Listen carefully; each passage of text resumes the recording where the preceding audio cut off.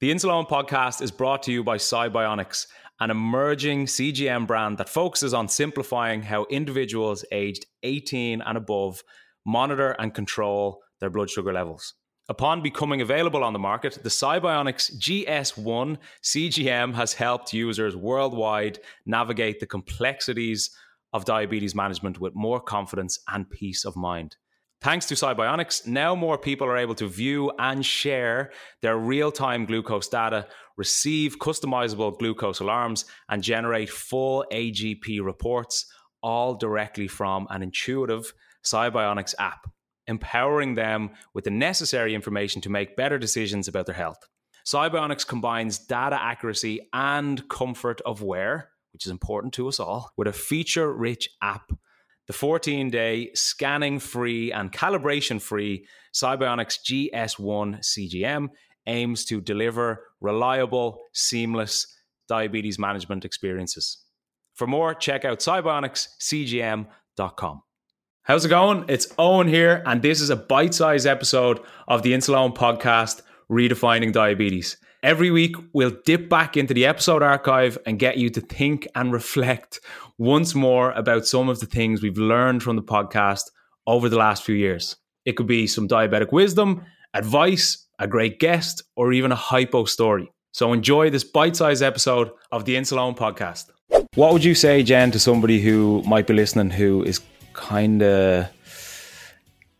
is avoiding giving their diabetes as much space as they probably should?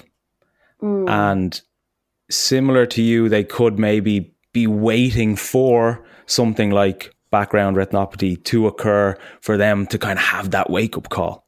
But obviously, we don't want to wait that late. We don't want to have something like that happen to us so that we have to kind of wake up to it. Is there anything you would say to them one-to-one to urge them to just make even a small change to benefit their bloods?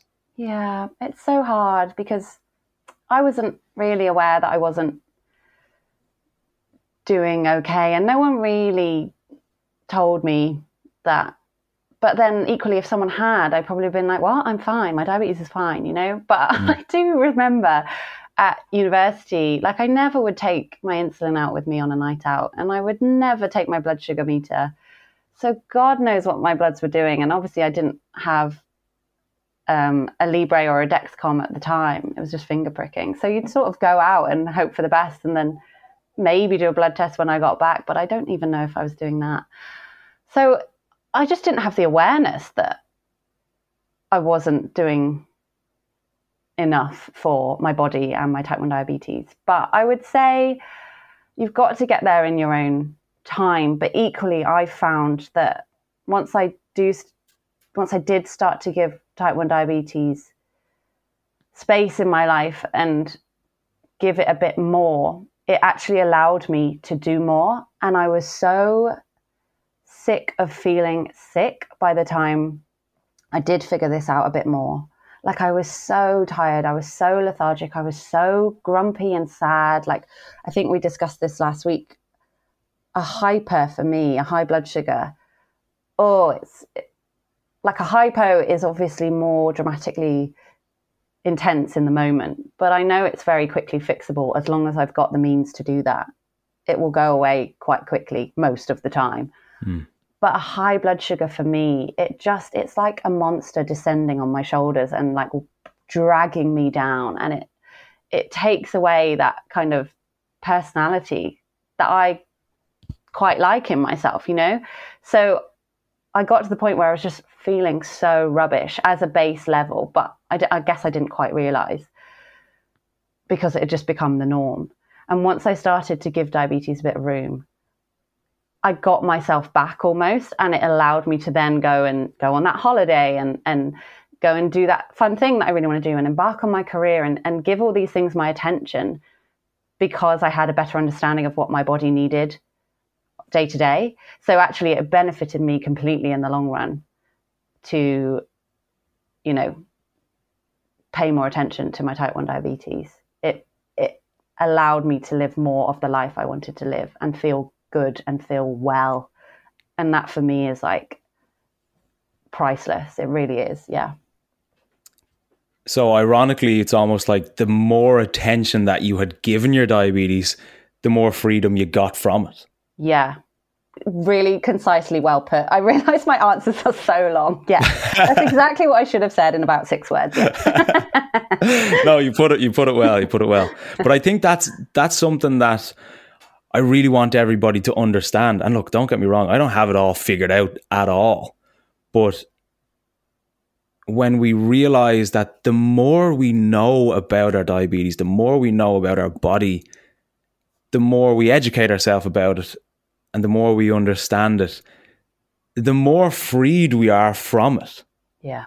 And I think, and I know I briefly said this with you last week too, if I don't give my diabetes attention, and I don't mean attention in the sense of like paying attention to it 24 hours a day, but if I don't give it the attention that it deserves each day and that it requires, that will instantly and directly impact the quality of my life that day, because I know that my bloods are going to be up and down and up and down and up and down, and I just don't want that. And like you said, you put it perfectly with that analogy of a monster on your shoulders with that high blood sugar. Yeah. And if we give it that initial attention, you can kind of kick that monster off you a lot easier. Yeah.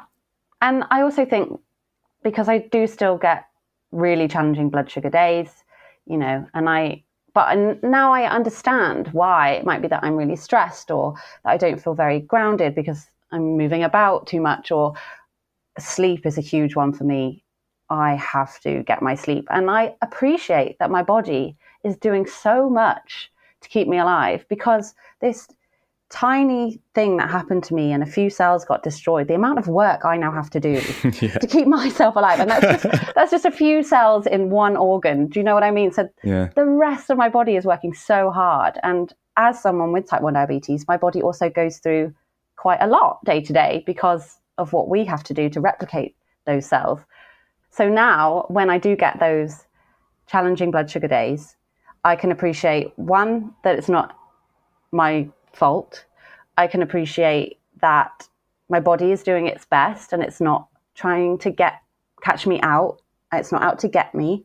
And I can also appreciate that the rest of the time, on the whole, I'm doing my best and I am healthy, and that this one challenging blood sugar day doesn't mean I'm a terrible human. It doesn't mean I'm a bad diabetic, quote unquote. And so I can attach less emotion to it. And it's frustrating in the moment, but I can also appreciate that it's just a drop in the ocean in terms of what I'm doing and what I'm giving my body and how I'm trying to work with it. So I feel like those days I can handle a bit better because I've got this better overall bigger picture of my health and my type 1 diabetes as well. Yeah, I love it. As I said, it's like you had a full 180 of your management and your mindset around your diabetes, which is great to hear. Thanks for listening to this bite-sized episode of the Insulone podcast. And if you want to listen to the full episode, you can check it out in the description. Chat to you soon.